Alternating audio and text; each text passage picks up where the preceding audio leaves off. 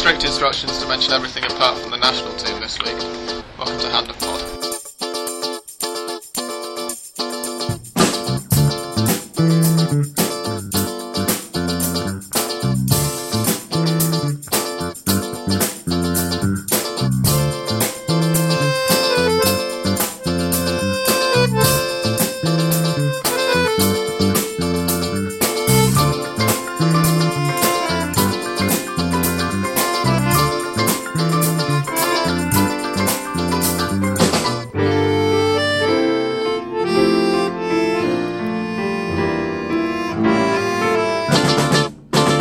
To 8 in the evening, we're recording a bit later than normal, so Seb is going to have to slope off during recording, unfortunately. But I'm Sam Kelly. I'm here in Gabashito with both the Dans and Seba, as normal. Hello. Hello. Hola. We're back for another episode of Hand of Pod. It's been an action-packed weekend of league action, of which I've seen almost nothing, because I've had a very strange weekend, travelling right across the city to live somewhere else for a week before I then travel back to San Telmo to move into my new flat, which will be nice. But guys, what did you make? I think it started with the most intense day of the 4 days in which this week was played: Friday, Saturday, Sunday and Monday. And on Friday we had Olimpo and Godoy Cruz. Olimpo were leading 2-0 at home. Crucial game for them, as they are in the relegation battle and will be until the end of the season. And then Godoy Cruz playing with substitutes because they're also playing Copa Libertadores. They scored 3 in the second half, and Olimpo ended up getting a point in a very controversial play in which there was a player offside and they played beyond the 3 minutes of added time. So that was really controversial, and Godoy Cruz manager, Uruguayan Jorge da Silva, was furious about it. And then that's why he got sent off. Yes. I saw on the stats that he had a red card, but I didn't know why. I think he was more furious about the time. I don't think he knew about the offside. Yeah, he was going nuts about the time. The offside was very difficult to see at first. You could see it in the replay, and it's not from the guy who scores, but from the guy who heads it towards the guy who scored. And at the same time, Gimnasia went to Santa Fe. They were playing at the same time, and they went ahead 1-0 early on. 1 minute later, Colón equalized, and I said, "Oh, this is typical Gimnasia." Just when they think that they're gonna put a run together and escape from relegation, Colón equalized, and then Juan Neira with a free kick sent them ahead 2-1, and they scored the third on injury time in the second half. So it was a crucial win for Gimnasia, especially because they play in the Clásico against Estudiantes next week.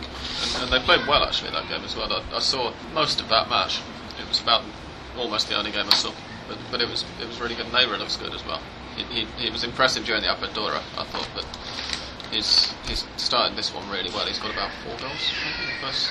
And 3, Neira, yeah, and something like 5 in the last 5. So you're praising Angel Capa's team? They didn't look too good in the first week when they got the draw against it was San Lorenzo, wasn't it? With the dive that wasn't a dive from Guillermo Barros Schelotto. But they look like they're settling in now, and they're playing. You always expect Capa's teams to play good football, whether they have a cutting edge or not is another matter. But so far, I mean, a win against Colón historically is never easy. Although I thought they were very poor at home during the Apertura as well. So Gimnasia will probably have harder matches to come. But for now, they're going well. And with Neira in the form he's in, that's big for them as well. Because if they can get goals, then they're always going to have a chance. It's a cliche to say it, but it's true. No, it's an interesting thing with Colón, like you say. They've got a pretty formidable reputation at home. Their stadium's nicknamed in Argentina the Elephant's Graveyard, which gives you an idea of how nice a place it is to visit. And kind of everyone I talk to just says, it's a horrible place for fans to go, a horrible place for the players to go, But yeah, I think probably from the 2010 Clausura, they seem to have lost this formidability at home. And for me, Colón have got a good team. They can expect to do pretty well, but they've got to sort out this home form. Otherwise, It's bizarre because they weren't. It's not as if they were especially terrible away. No. But I think during the Apertura they only won 1 or 2 home matches or something. Yeah. And they drew a couple, but they lost an awful lot of them. And it's hard to see why, because as you say, they're decent. And they've got Fuertes up front, and you know, Higuain as well there. yeah, and a goalkeeper who's normally in, if not on the fringes of the local national side. And So it's but hard they to see changed really. managers halfway through the Apertura, or almost. Well, yeah, it was halfway. So they let Mohamed go to Independiente, and they replaced him with Gamboa. So now probably they're just trying to adapt to this new season. Maybe, I don't know. But that's it was a funny weekend all around, because without looking at the scores, I think only 2 home teams won out of all the games, and there were some big surprises like Estudiantes lost at home to Banfield, and it wasn't probably that much of a surprise, but River beat Independiente away, and Racing beat San Lorenzo away, and these are 2 stadiums, you know, that no away team likes to go to. And usually in Argentina, you know, the home team has a lot of advantage. They outnumber the away fans 10 to 1, and there's a big noise. But maybe it was an anomaly, or maybe it's a sign of things to come. It certainly messed up Mystic Dan's predictions. It certainly did, yeah. How many did you get this week? I think it was about 3, because Right. as we were talking about before with Sewa, he messaged me, I think on Sunday. Telepathically. He messaged me the cosmos. telepathically. And I said, he asked me how I was going, and I said I think I had 2 out of 5, which is about par for me. And I said, but I'm pretty confident that Estudiantes will win and Vélez will win, and neither of them did, which kind of messed up all my predictions.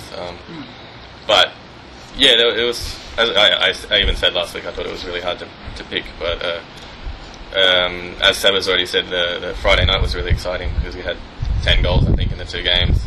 And the other interesting point about that was Olimpo's kind of status in the table during the match, because they were 2 goals up, right, and they were safe out of the relegation zone.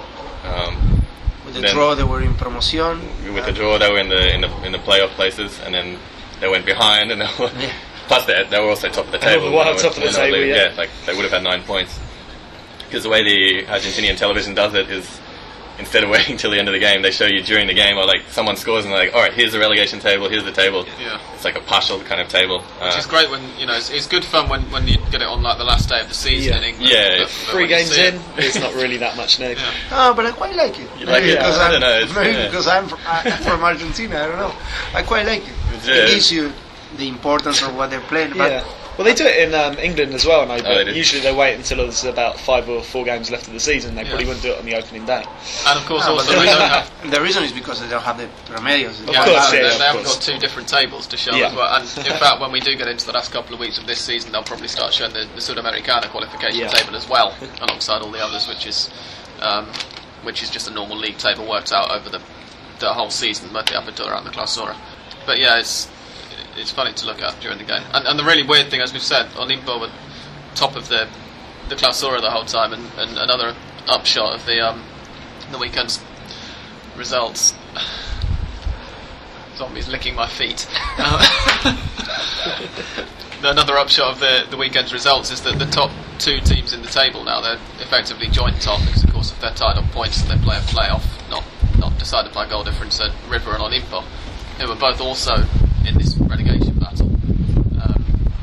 It's kind of And it reminds me of when Talleres de Córdoba got relegated.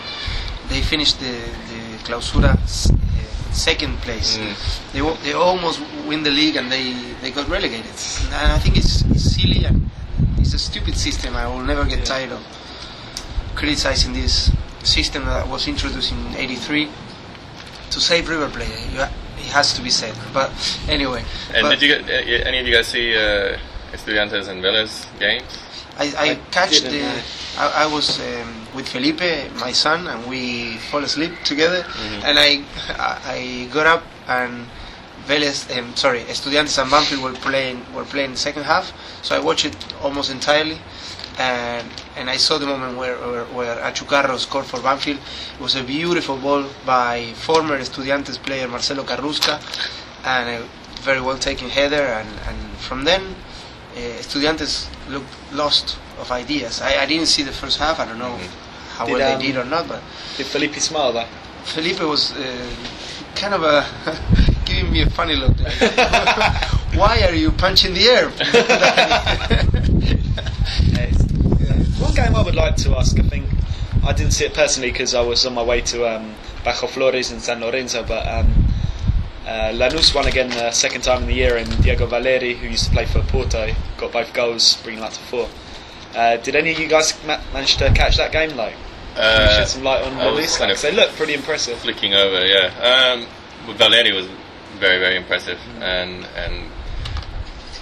somewhat depressingly Camoranese was as well in bursts. I mean, if you haven't seen the goal, it was probably one of the best goals of the tournament so far. It was Camoranese just sort of driving through midfield and skirting past players and then setting up Valeri to do a lovely Vaselina kind of scooped shot into goal. Really nice finish. Yeah. I mean, depressing because Camoranese was like really quite washed up at Juventus. So, and then where did he go after Juventus? Stuttgart. And, Barely played. and then he shows up here and he's kind of you see him just single-handedly dominating a game. But no, apart from that, see, Lanús looked quite good. I think maybe Valeri was the difference there. And Quilmes, the only team without points so far, last in the relegation standings. I don't know, not even having one of the most powerful politicians in Argentina right now will help their cause. I don't think see we any. can give them up as the first team down. Yeah, I think that wouldn't be too much of a stretch.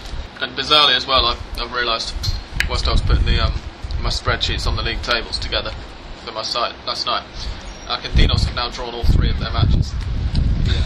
They're the only team who've neither won nor lost any games at all. They've drawn 3. I think 1 0-0 and 2 of them 1-1 or something. Mm-hmm. And they also got a draw against Fluminense for Copa Libertadores, so Yeah. it's 4 out of 5. Yeah. And the other one, they're But- still undefeated, and the other one was an impressive win over América de México. Yeah, very good win. I think it's probably the consequence of playing both tournaments and having lost Ortigosa in midfield and Mercier to injury. Yeah, as we talked about in the preview of the season, that it was going to be tough for all of those teams. Estudiantes are still doing alright despite that loss. They've still got 6 points out of 9, and I mean the tournament leaders are on 7 points. But Vélez, Yeah, that's surprising. Yeah. Yeah. They got a couple of injuries as well. Yeah. Santiago Silva, their top goal scorer, and then Guillermo Franco, who was supposed to be his backup. Both of them got injured. Vélez fell behind to Independiente in the first week of the season, managed to get a draw near the end, then lost surprisingly to Boys. They went behind as well in that match, and in this case against Argentinos, they had the lead and they conceded silly set pieces goal, and Franco Nil, one of the shortest guys, we always mention him, and he keeps scoring Keeps headers. scoring headers. It's unbelievable. And it's actually as well, the goal came very early on, Vélez's goal, and it was another, as Dan was mentioning, Camoranese setting up Valeri. It was a really good goal. I've only seen, as I say, nearly all of the goals I've kind of seen on YouTube or in the review shows at the end of each evening. But it was a really nice goal. It was it David Ramirez. Ramirez. He's got a few beauties already this year. Like he's got one in the Copa, I know. Like this weekend, very good signing actually. And the side that he's left, Godoy Cruz, got. Actually, remind me what they did this week. I can't remember. Godoy Cruz, they They played drew at against Olimpo, Olimpo, and it was a Of course, yeah. I think they've started all right, considering that it's the first time that they're ever having to play in 2 tournaments, 2 competitions at the same time. You know, they started off with that thrashing of Boca. Lost to San Lorenzo at Yeah. home. There's nothing to be ashamed of, especially with the San Lorenzo side that Ramon Diaz has got this season. I think they should be okay. Although saying that, Sam, I know I saw a pretty awful performance from San Lorenzo on Saturday. They were comfortably beaten, weren't they? No? Would you like to tell us about that? Yeah, I mean that was probably there was 2 big games in the week, 2 clásicos, River against Independiente and San Lorenzo Racing, and I was in the away end for Racing, and yeah, I mean Racing played very well, probably one of the best games for quite a while now. They managed to kind of get around Gio Moreno being missing by playing like a 4-3-3 formation, relying a lot on the wings like Ivan Pichud on the right. We were talking just before recording that this guy could be a natural successor to Zanetti at right back for Argentina if he it's early days, but if he continues on his same on the same trajectory because he loves bombing forward, but he's also very good at getting back. Yeah. Crosses a beautiful ball. I was into impressed the by him box. against Boca Yeah. as well. The weekend before last. Yeah. No, it was a shame he missed almost the whole of the Apertura for injury. Ironically, because he managed to get injured against San Lorenzo in a pre-season friendly. But now he's back to full fitness and he's working well. And he formed a great partnership with a new guy, Teofilo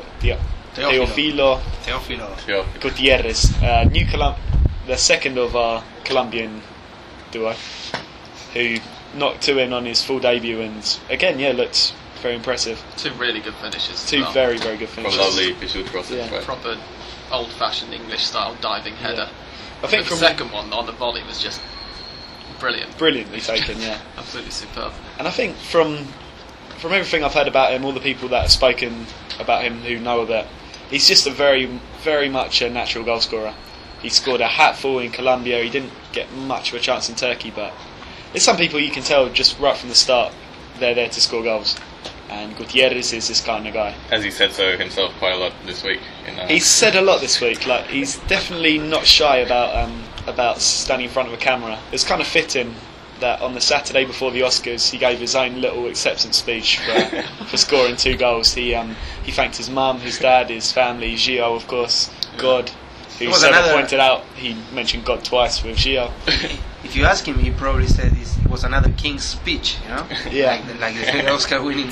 Yeah, so he does keep mentioning in every interview how, as you say, he's a natural goal scorer and he scores great goals and all this kind of stuff. Well, yeah, I find his honesty refreshing and no false modesty there. And if he keeps scoring goals, he can say whatever the hell he wants. From my So yes, Racing fans have a new Colombian idol already. Giovanni. Yeah. Gio. I wouldn't go that far. I think Racing will still miss Giovanni Moreno a lot, especially because Luguercio had to play out of position. Maybe now with Toranzo coming back, he will occupy that kind of a link position between midfield and forwards. But I think Racing never lost control of the match, even after falling behind, thanks to Jonathan Bottinelli header from a corner, which was a great header. If we give him Great credit, header, towering. It was, header from the corner. against the run of play. I think, Yeah. as you say, I think Racing had control of the entire match really, Yeah. and I think showed a lot of huevos to come back from 1-0 down. And I think the only time they looked a bit vulnerable was actually when they went ahead, which always happens in Racing. Like they're incapable of killing off a game. They go 1 ahead and just start holding on for dear life. But this time they managed to, and it was 3 points well won for me. Yeah, and at the end of the game, controversy started for San Lorenzo when new president said that Ramon Diaz, the manager of San Lorenzo, didn't know how Racing played and the team was not prepared to play Racing or whatever. And Ramon Diaz was almost kind of Theo in a way of loves speaking about himself as well. He said that this is probably something that the president said because he had no experience. And now things appear to be a bit cooler now, but San Lorenzo fans should be ready to see a lot of changes in their lineup for the next game. It was kind of a stupid thing to say on the part of the Abdo, the San Lorenzo president, I thought, because in spite of being a River fan, and obviously Ramon Diaz being our most successful manager ever, I find him an annoying character. I don't particularly like Diaz. He's very abrasive. Yeah, but I mean, to say something like he wasn't prepared for the way that Racing were going to play. I mean, Racing didn't know how they were going to play. They're still trying to some extent, they're still feeling about in the dark to work out how to play without Moreno. And so, of course, Diaz didn't know exactly how they were going to be set up because they're still, you're still experimenting with the setup and everything. So it seems slightly unfair to me. I was quite disappointed with the way San Lorenzo played though. I mean, I wasn't. in terms of a team that until now I thought would be challenging for the title this year, they just didn't seem to have any response to Racing the whole game. So what car have we got for San Lorenzo? Diaz We can't go. Diaz famously used to compare. It was one of his old Riversides, wasn't it? With no, it was the San Lorenzo with a last year. Lamborghini or something, and then he switched to the Falcon, right, Ford Falcon for this current San Lorenzo side. But this right now it's a Lada of some description. Or Yeah. something along those lines. So Racing had Jacob and Zuccolini in the middle, which for me are two of the best central midfielders in Argentina at the moment. You could just see that San Lorenzo lost the game in the midfield. They were out-battled, out-fought, and from there, if you haven't got control of the middle, you're always going to struggle. And Ortigosa, the new signing for San Lorenzo, who plays centre midfield, and in my opinion lost the battle to these two guys, said on Tuesday that he wasn't fit enough to play. He shouldn't have played, so he added a little bit of fire to San Lorenzo. I didn't know about the other Clásico this weekend. I didn't catch that one. But well, River visited Independiente, and this was incredible because these two of the three teams that never left the Primera División, the first division, since football became professional in Argentina in 1931. Together with Boca, these are the three teams that have always played and never got relegated. And for the first time, Independiente and River are both at the same time risking relegation at the end of the season. So this was like no other previous match between these two. And I think it showed for me. I saw most of the game, and for long stretches it was a really kind of turgid, kind of bogged down game. Very few chances. That both teams were just afraid to lose. quite a nice goal. Very, very nice goal, from El Tanque Pavone, And I think River were better and enjoyed more chances, and also had a goal disallowed in the first half, which was never offside. Ferrari was 1 meter behind the line of the ball. It was like a cross from the left, and the linesman was very badly positioned, so he didn't see that Ferrari was actually behind the ball, and that would have made the game a lot easier for River, and would have played with Independiente's desperation. And Independiente, what a funny situation they're at, because funny in many ways, but funny unusual, funny haha. This is an objective funny, of course, funny, from a Racing fan. Exactly. No, because they are the last Copa Sudamericana's champions. By winning the Copa Sudamericana in 2010, they qualify automatically for the next edition. But in the standings that qualified teams for the Copa Sudamericana, the best 6 teams will go to the Copa Sudamericana 2011, and Independiente are last in that table, dead last, and nevertheless they are already qualified for that.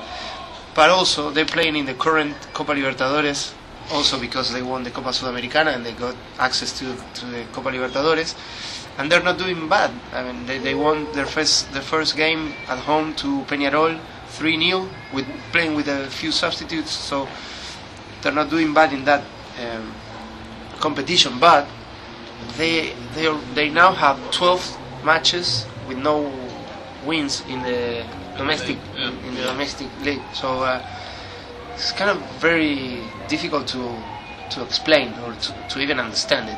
I mean, that's almost an entire season in Argentina if you put it in that perspective. I think even Quilmes have won since then. If I'm not mistaken, it's 16 points out of 22 matches. Yeah. Counting Apertura plus Clausura. So that's 16 points from 66, then, isn't it? Yeah. So that's not acceptable for Independiente's fans. But now they are debating themselves whether they should aim for the Copa Libertadores. They won it 7 times. They're the most successful club in South America in that competition. But really, I think their priority should be to concentrate on the relegation battle, because if not, they're really going to struggle.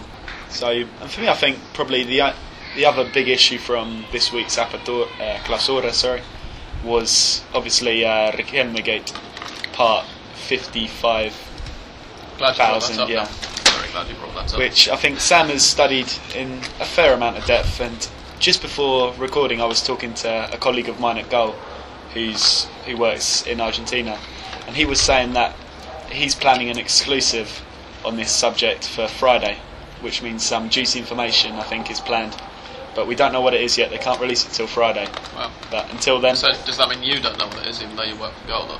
I don't know yet, no. Oh, right. But I will know shortly before. I have a Boca supporting friend, in fact, well, a friend of mine and Seba's actually, our friend Johnny, who will be listening, so hello Johnny, who's been telling me that he doesn't have any contacts at the club or anything, but he's very good at, he's American, he's been here for about 5 or 6 years, and he's a great Boca fan. And he's got a kind of good feel for what may or may not be going on, and he seems to think, or one of the things that he kind of hopes, I think, is that they might be trying to get Riquelme fit in terms of then looking at moving him on to another club where he can cause his own trouble there. He has been linked in inverted commas with Racing.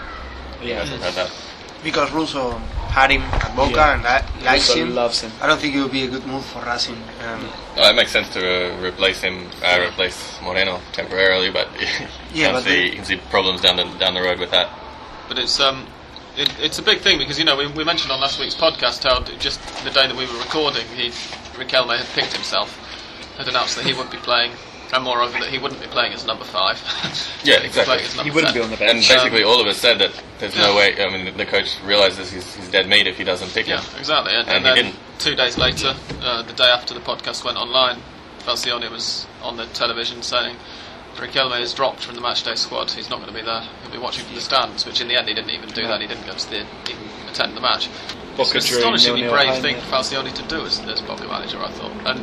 And as I hinted last week, and as I mentioned in an article I wrote for SoccerNet yesterday, the most sensible thing that any Boca manager's done with Riquelme for the last, over the last kind of 5 years, other than playing when he is actually fully fit. Obviously, that's the most sensible thing you can do. But besides that, to play him when he isn't fully fit, and he was saying he was fully fit. The physio said he was fully fit, and then this morning in training, he's broken down again with an injury to the same knee that he had operated on last year, and they're talking about him being a big doubt for the Vélez game at the weekend. And also, it's caused, one of Boca's directors has resigned over the whole thing. Well, as you said, it seemed like a sensible decision, but you saw the reaction that it got at Bombonera. You saw these images of all the fans behind the perspex and Falcioni standing there, and they were just screaming abuse at him. And as the match went on, it got worse and worse because, as we say, it was a 0-0 draw. Boca probably had the better of that game, but they couldn't manage to get the win. Very unfortunately for Falcioni.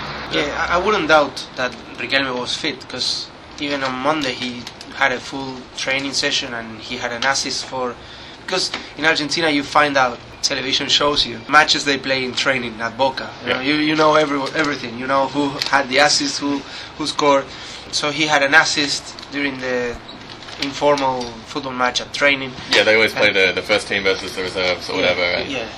And so he played and had no problem, and only on Tuesday his knee got swollen. I know the name in Spanish of this injury is synovitis. I only know it in Spanish as well. I looked it up in the dictionary. It's the same thing. I don't know what it is, but all right. Yeah, it's when there is some liquid. Kind of like fluid build up on the knee or something. Yeah, exactly. So nothing serious, like we should probably point out. An annoyance rather than an injury. Yeah, the doctor said at the moment of recording this is on Tuesday night. This morning he said he's not ruling Riquelme out of Sunday's game against Vélez. We should wait and see. I remember saying last week that I would definitely include Riquelme in the lineup if I was Falcioni. I think Falcioni, I don't know, maybe he doesn't regret not picking Riquelme, but he blamed the result on the referees and I don't know, external factors that Boca had a goal disallowed. Yeah. For the benefit of the listeners who are wondering why Falcioni might have said that, which I think was it you, Aussie Dan, who was saying that Palermo was actually just offside when the ball got played, but didn't touch it. Yeah, exactly. I mean, and that was the other point that I made to. It might not have been you, I can't remember, but that's what I was saying after seeing it. The other point that I made was that regardless of whether they saw that or not, that was not what the officials disallowed it for. Mm-hmm. And what they did disallow it for was something that didn't happen at all.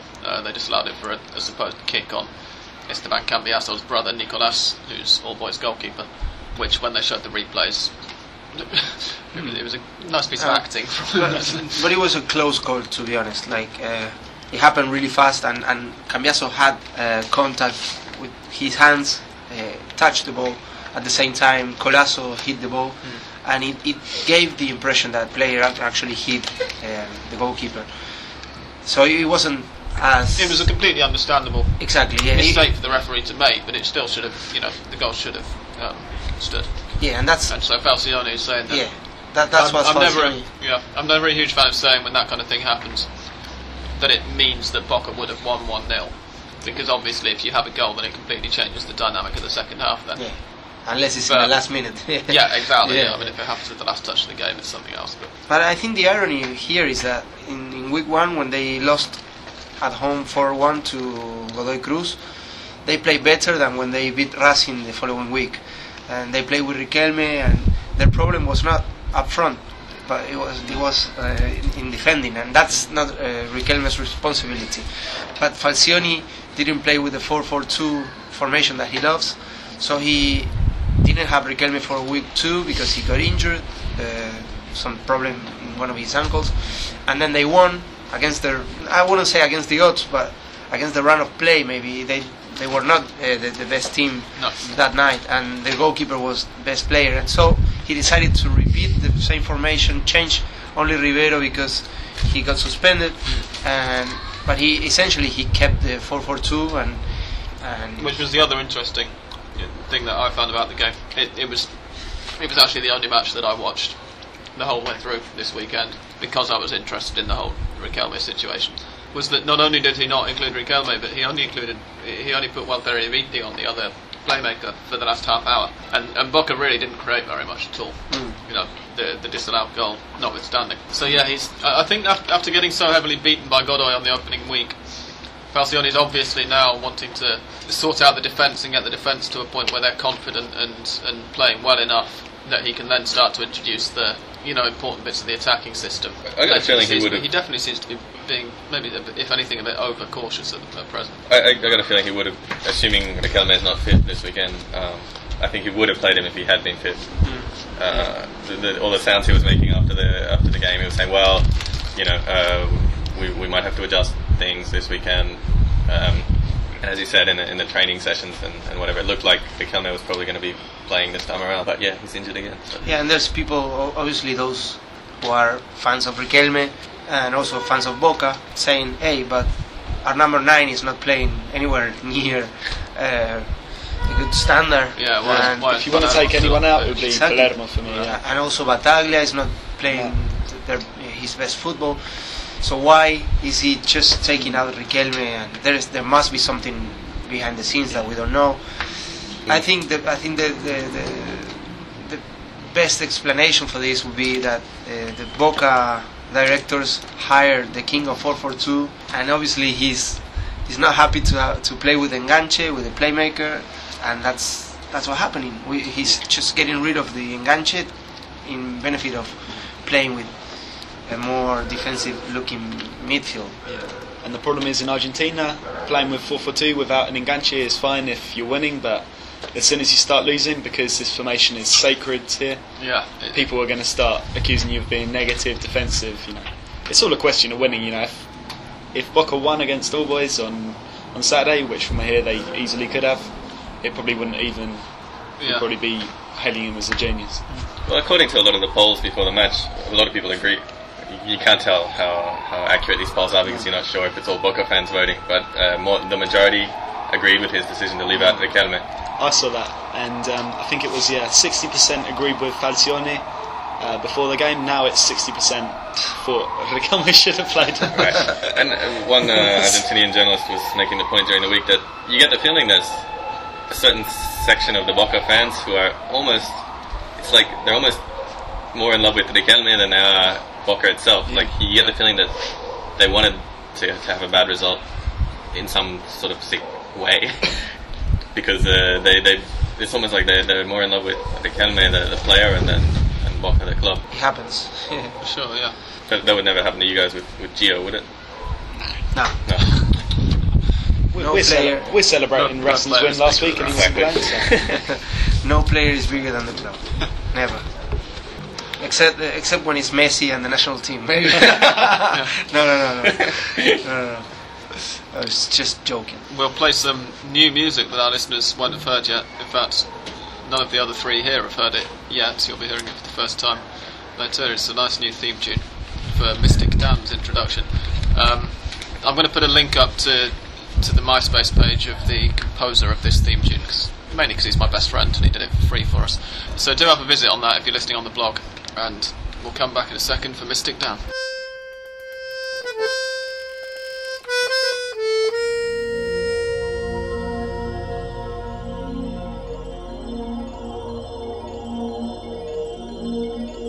Go for your prediction. Alright, so after a miserable performance last week, I'm hoping that the theme tune helps me out this time. You're having a looped bit of music playing underneath your voice as you say this, by the way, as well. Alright, so we've got Always San Lorenzo, and I've gone for a draw in this one.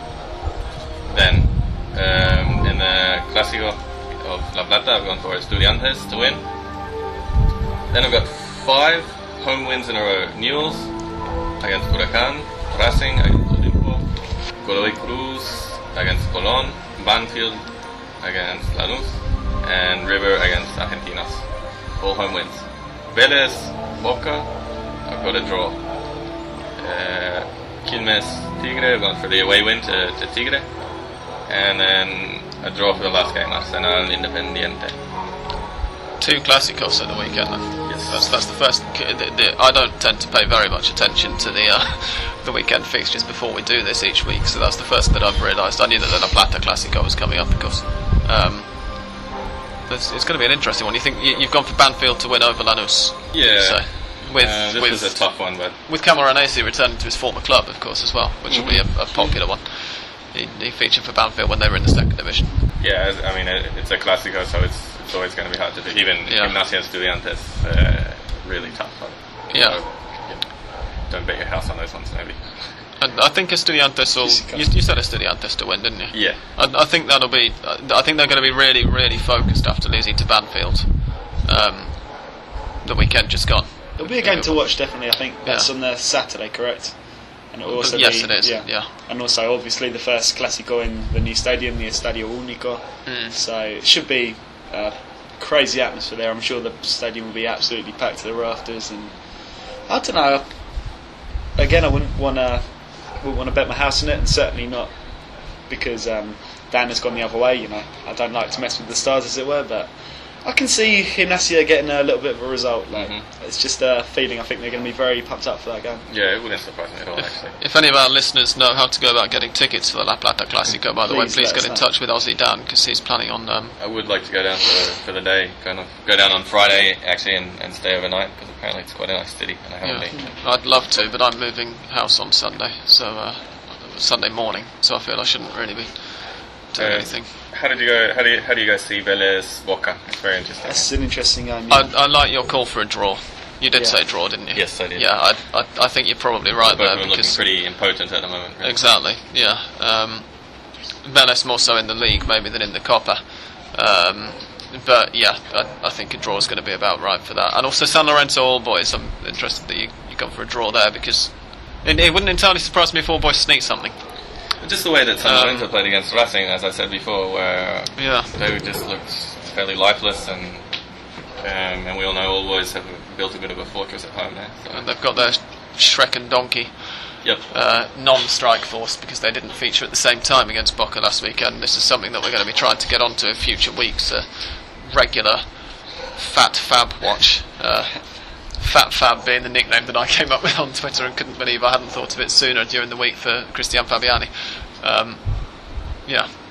So we'll have that and more exciting features for you next week. Well, we could even start it this week, even though we don't have a theme tune or anything. But because I thought it was quite funny in the All Boys game where All Boys Boca, that we talked about before, fairly boring game, and Ole, the Sports Daily, always gives they have these little prizes for each game, and it's like the Premio Maradona the Tiki, the Chenemito. Terminator. Right. So they give the Premio Maradona for the most skillful player on the park, and they didn't give it to anyone for this game because there was such a lack of skill. But they did mention Fabiani in that little column there, because he came on and sort of went on a few nice touches. He dropped off. He went on a big run kind of thing. There was one point when he kind of picked the ball up more or less on the halfway line, and he ended up dropping back well into All Boys half. But in the process, he went round about 4 or 5 Boca players, and then realised he wasn't going anywhere, so he just kind of passed the ball out for a throw-in, I think. And it was really funny to watch. Obviously, he never looked in danger of scoring, which would have been fantastic for him as well, being Fabiani himself being a River fan. he was talking about it, but he accepts, I think, that he's not going to necessarily score very many goals. Ortega was the big disappointment in that match, actually, for me. Watching as a River fan. He was kind of talking a bit before the game as well about how he always expects this kind of reception from La Bombonera crowd, and he certainly got a tough reception, but he didn't really show very much at all, which was slightly surprising, because he normally manages to step it up in that kind of atmosphere, but not this time. Anyway, do we have anything else to say about predictions? No, I thought maybe the other interesting one, Arsenal Independiente. How do you see that going? It's a Clásico from one point of view and not from the other, it's isn't it? what you call, Clásico mentira. Just a complete lie of a Clásico. Arsenal fans would like to think that Independiente and Racing are their two big rivals, and Independiente and Racing don't really give much of a toss about them, because they're a club who really shouldn't exist. And interestingly, obviously Arsenal were formed by Julio Grondona, our favourite person on Hand of Pod, the AFA president. And between his time as AFA president and Independiente president, he formed this new club, Arsenal, and became their president. So and they were formed so that his son could get a game, because his son had a trial with Independiente and didn't make the cut, didn't they? So and now, of course, in this wonderfully nepotistic society that Argentine football is, his son is president of Arsenal. So every time Arsenal play, there's always this kind of current from the stands that the games are being brought. That's why they're in the tops. And also Arsenal have only been promoted up. They got promoted up quite kind of. It was a fairly rapid rise after Grondona became AFA president, and particularly since the end of the 80s, they've been promoted up through about 3 divisions or something in fairly quick succession. No, it's a curious club. I mean, they've got a lot of quirks. One of them is that their nickname is the Arce, which, when it's written in English, always makes me chuckle. Yeah. And also, in just a move completely bereft of any imagination, Grondona decided to make their kit a mixture of the Celeste of Racing and the red of Independiente, which is just completely. You need to put a bit of effort, surely. Yeah. I mean, if you got the chance to make a new team, go for some polka dots, yellow and pink polka dots, something, But no, he really didn't push the boat out on that one. No. But no, to give them their credit, they finished third in the Apertura. They played a very, very tight championship, didn't give points away very easily at all, and I think a draw, if not a win for Arsenal, is going to be the result of that game. I'd go with the point for it. The annoying thing, having just been slacking them off, is that Arsenal have actually played some pretty good stuff, particularly in the last couple of years. They won the Copa Sudamericana a couple of years ago. No, you can slag them off for how they were formed, their connections, but you can't slag them off for how they're playing. Yeah, I think you did say a draw, didn't you, Dan? Yeah. Yeah, I think that seems like a fair. Well, I'm glad I'm going to squeeze some predictions out of you guys this week, because then when I get 2 out of 10, I can say it's not all my fault. On that note, we'll move on to some of the questions that we've had from Twitter now.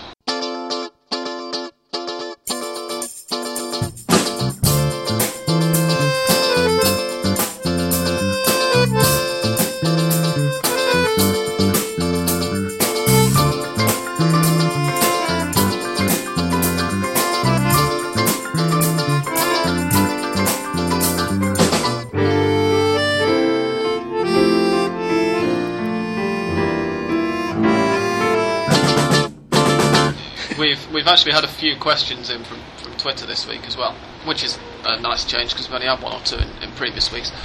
Has anybody got any that they'd like to read out to start with? Yeah, there's one of Mundo Albiceleste's followers, Guy Francois. He was asking about whether the big guns for Argentina will be playing against the USA in the upcoming friendly in New Jersey.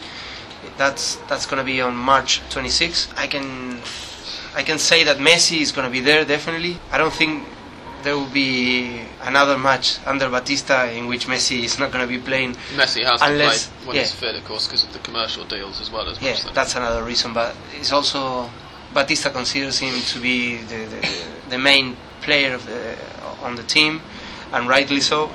And he wants to experiment, but only around him. He doesn't want to try a plan B, because he's happy having Messi on his team. And it's this brings me to another subject that people say, no, Argentina, they don't have a plan B if Messi is not playing. And I don't think we had a plan B in '86 when Maradona, or in any of the other World Cups in which Maradona was part of. So I think it's absolutely right or correct to have only one plan, and that is to have the best player in the world playing for you. So Messi is going to be there, but I'm not sure about the rest. Do you think Tevez is likely to be involved? The rumor is that Tevez is not going to be there. I'm sorry if you're fans of Tevez and are attending that match. I don't think he's going to be there.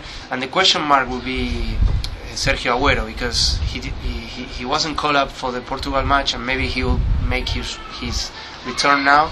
Maybe not. I don't know. I expect to see Pastore again being called up, and maybe a couple of players from the domestic national team, which will play friendly prior to that one on the 16th against Venezuela. I saw one person, I can't remember where, it was on the blog or somewhere on the internet earlier today. I'm not sure how serious they were being, but saying that Batista ought to give Eric Lamela a call up to the full side as soon as possible, because apparently Lamela also has an Italian passport. I'm fairly sure that Lamela would, being as how he is Argentine, would probably prefer to play for Argentina than Italy anyway. But then, as we saw with Mauro Camara and AC, you never know. Yeah, but Batista is calling up a bunch of players from the domestic league, and Lamela is not there. He's calling players like Viatri ahead of Lamela. That's hard to understand. But no, I wonder whether some of it is just, like we said, for the Sudamericano, River asking him not to be called up because he's a very, very important part of River's team. And ultimately, I think, especially for friendlies, the club has to have the priority. You know, if it's a competitive club match versus a friendly international. Yeah, so basically it's hard to tell at this stage, but Messi will be there, Tevez probably not. Apart from that, we don't know. That sums it up, I think, So thanks for that question to Guy Francois. Dan, I believe you had a question for us. Yeah, I received a question on Twitter as well, basically asking about foreign players in the Argentine league. You know, Argentina is no different from any other league. Like, it has its fair amount of influence from other countries. Some people tend to do better than others, and the question was asking, maybe not completely fairly in my view, like why Colombians, in view of, you know, Gutierrez making a great debut for Racing, Gio looking very good, other players, you know, in the recent past doing well. Radamel Falcao Garcia being another. Exactly, I wish was still with River. So he was asking why Colombians seem to take very well to Argentine football, whereas Chileans, for example, you know, haven't made as much of a big name for themselves. Would you say there's any truth to that? As a River fan, and also having had it mentioned to us during a little break in recording a second ago by Seba, to jog my memory, I feel impelled to bring up the name of Marcelo Salas. But of course, one player doesn't necessarily make. I mean, other ones actually in River now. I'm remembering Alexis Sanchez was also a very good one. Yeah, and Medel did very well for Boca, of course. Yeah, I'm not sure it's entirely fair to say that Chileans don't. For whatever reason, there have been probably more and more prominent Colombians. And particularly over the last decade or so. Obviously, you had the two. The last time you won the title as well. And Bedoya and Viveros, and also the backbone of Boca's Bianchi's Boca was Bermúdez, Chicho Serna. And let's not forget Nelson Rivas, who had a cracking half season at River Plate. Oscar Córdoba, the goalkeeper. Iván Córdoba playing for San Lorenzo. The Colombians. Lots of Colombians. For anybody who wondered why I laughed after saying Nelson Rivas, just that is because he didn't play at all for River's first team in competitive games, and then ended up getting sold to Inter Milan for some ridiculous sum of money for somebody who didn't play. Yeah, arguably the best foreigners ever in Argentina were also a lot of players from Uruguay, most notably Francesco Lee, Rubén Paz, but one of the two top scorers in the professional era in Argentine football was from Paraguay, Arsenio Erico. I never saw him play. He played in the 40s, but Independiente players. For Independiente, 293 goals. And obviously you had Chilavert, who played, you know, fantastically in Vélez's most successful spell. Yeah. I mean, the point I made, I mulled this over a little bit. One explanation, if we're going to accept there's some truth to this, is that if you take the Uruguayan and Chilean leagues in comparison to the Colombian and Paraguayan, those two leagues are much more developed. Like, there's a lot more money in these leagues, like the standard tends to be a bit higher. So I think players from Chile and Uruguay don't have the same necessity to kind of prove themselves in Argentina before going to Europe. And also they can prove themselves in their local leagues and go straight to Spain or Italy. Whereas I think you do well, place, Whereas I think if you do well in Colombia or Paraguay, people will say, right, okay, you've done well, but you're not really playing brilliant football, so you've got to spend 2 years in Argentina. Yeah, I think you can do it there and then make the move. Slightly sort of course. even in terms of pace, whatever the Argentinian league is not extremely fast or anything, but compared to say the Colombian league, it's considered sort of a stepping stone. And probably as well, if to stretch to extend that analogy slightly further, you've got, say, Peru, Venezuela, which not only are probably in terms of the competitiveness of the league slightly behind, but also in terms of the quality of the players that they produce historically. Obviously Peru at the moment, in say the 70s, Peru were actually very strong indeed, and so you see fewer of those players. And obviously the Brazilian league, which is probably the most developed, certainly alongside Argentina in South America. A lot of people would say that it's ahead at the moment. And they're taking a lot of Chileans and Uruguayans as well. And very few Brazilians come to Argentina. Obviously, linguistic reasons have to do with that as well. It's much easier to bring in a player who already speaks Spanish. And here it's colder. And here it's colder, I believe Seb has got to say goodbye now. Sí, hasta luego. Gracias por todo. So we'll cut short for a second.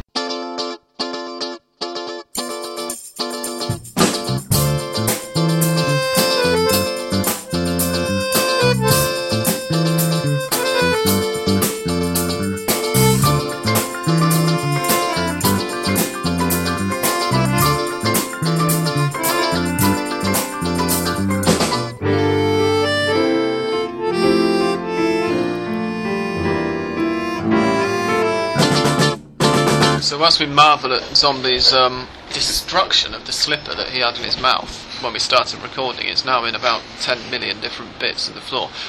We've got a couple more questions to ask, which we can answer without Seba's benefit of being Dan, do you want to? Yeah, we had a question from Ewan Marshall, who I think he lives in Brazil, and he was one of the guys who was on the Copa Libertadores GIP football show. And I think he's quite knowledgeable about the Argentinian league, and he's watched a fair bit of it, but he's still never actually come up with a club, and he's kind of trying to narrow it down and trying to decide on which club he's going to support. He came up with about 7 or 8 clubs, and one thing I suggested was you could kind of do like a knockout competition, whichever one loses last, that's going to be your club. Judging by that system, he's down to like Gimnasia, down to like 4 teams now. But his question kind of related to that was how all of us, being foreigners living in Argentina, how we chose our teams. Mine's a very simple answer, and it is that I was introduced to Argentine football by a lady who at the time was my girlfriend. She isn't anymore, and she was a River Plate fan. So was her dad. So it seemed like the easiest thing to do. I had a very vague preference for them from when I was really small, just because I liked the kit. But aside from that, the reason I actually became a River fan was I was introduced to Argentine football by a River fan. I think for me, it happened pretty soon after I got to Buenos Aires. I managed to meet this guy who worked just around the corner and all the same lived around the corner from my house, called Luciano, who's one of the straight up nicest, most genuine guys I've ever met, and an absolute fanatic of Racing. I think last count he's got about 11 Racing tattoos all over his body. So he feels it pretty strongly. And we got to talking, and one day he said, you got to come to Racing. It's like no other club. I'll take you. I'm like, no, all right then, why not? He takes me down to the Cilindro, and I think that day we managed to lose against Argentinos. Played awfully. This was in the dark days before Gio, of course. But all the same, I was just blown away by the stadium, the atmosphere, kind of the passion that you see in the stands. Like, I've been to quite a few games before, and I'd never seen anything like that. And for me, it was, that's Racing, Love not going back. Love at first sight, we could say, yeah. And from then, I started going more often. Ended up becoming a socio at the start of last year, and now I pretty much don't miss a game. Dan, what's your my story is probably similar to both of you actually, because basically my girlfriend, my club, I don't know if I've talked about it before, but my club is Ferrocarril Oeste. It's a club in the second division. A much bigger club than is suggested by that, though, in terms of that. Right, it's a historical club that in Argentina is best known for between say 1982 and 1984. They were the team to beat.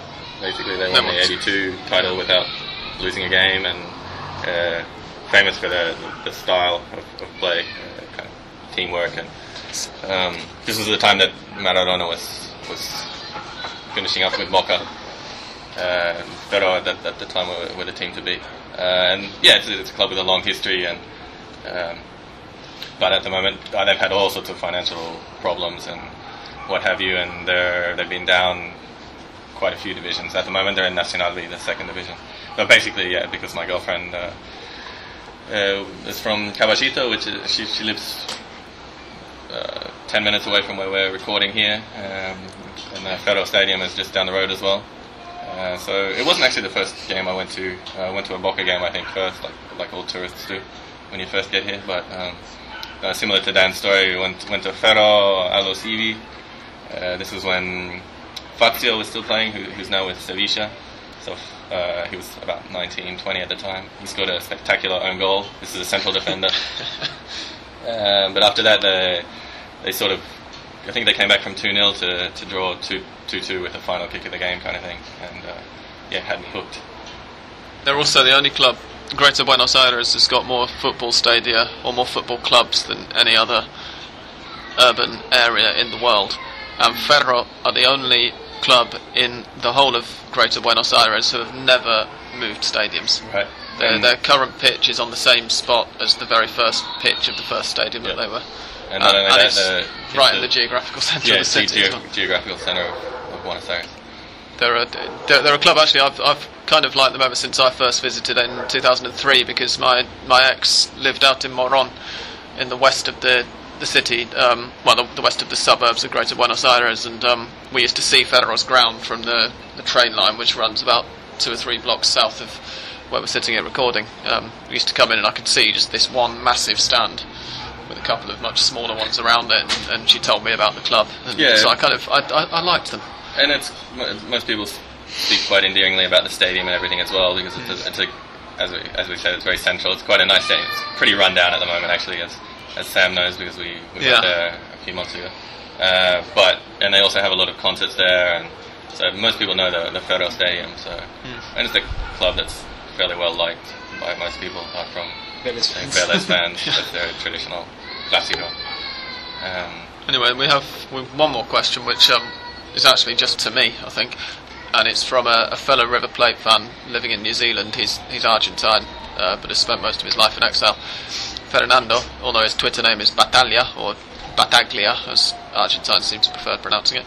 And he wanted to know, he said to me that River, JJ Lopez seems to have settled on a 3-4-1-2 formation for River so far this season, basically with Paulo Ferrari being pushed forward to a kind of wide right midfield position. And he says it's certainly helped River's defensive stability in that they've not yet conceded a goal during the Clausura. But they're not going to challenge for the title with it, are they? And the only thing I can answer to that, Fernando, is no, they're probably not. But, you know, at this same stage of the Apertura, River were top of the table. I think they actually went top after the 4th round, didn't they? Shortly after beating Independiente in the previous 3rd round of the Apertura. But, you know, they fell away, and I think it's inevitable that's going to happen again if they continue to kind of win so narrowly and to scrape things. In fact, it's not 3-4-1-2, it's 3-4-2-1, because they're playing with Lamela and Lanzini kind of behind Pavone. I'm not quite sure who they played with at the weekend, granted, but they're playing more of that formation. And Pavone is in frustrating form goal scoring wise as well at the moment. He played really well and set 2 up against Huracan last weekend, and this weekend just gone he scored the only goal against Independiente late on, and it was the first one in a while. He was really happy.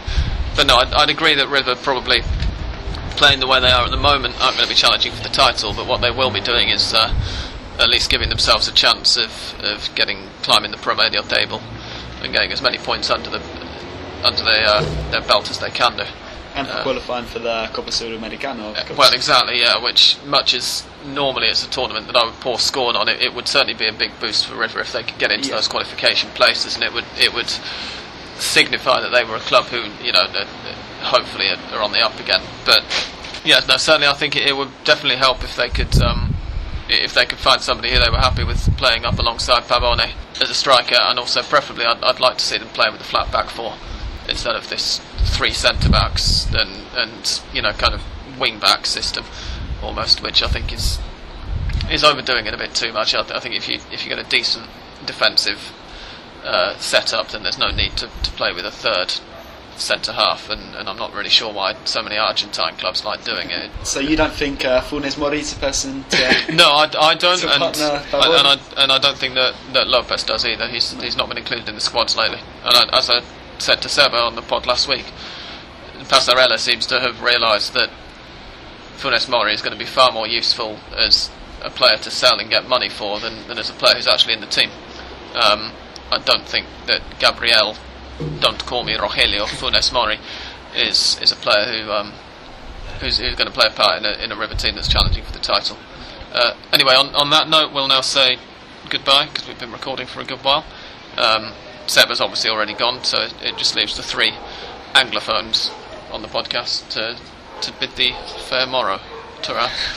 Fair morrow. Bye.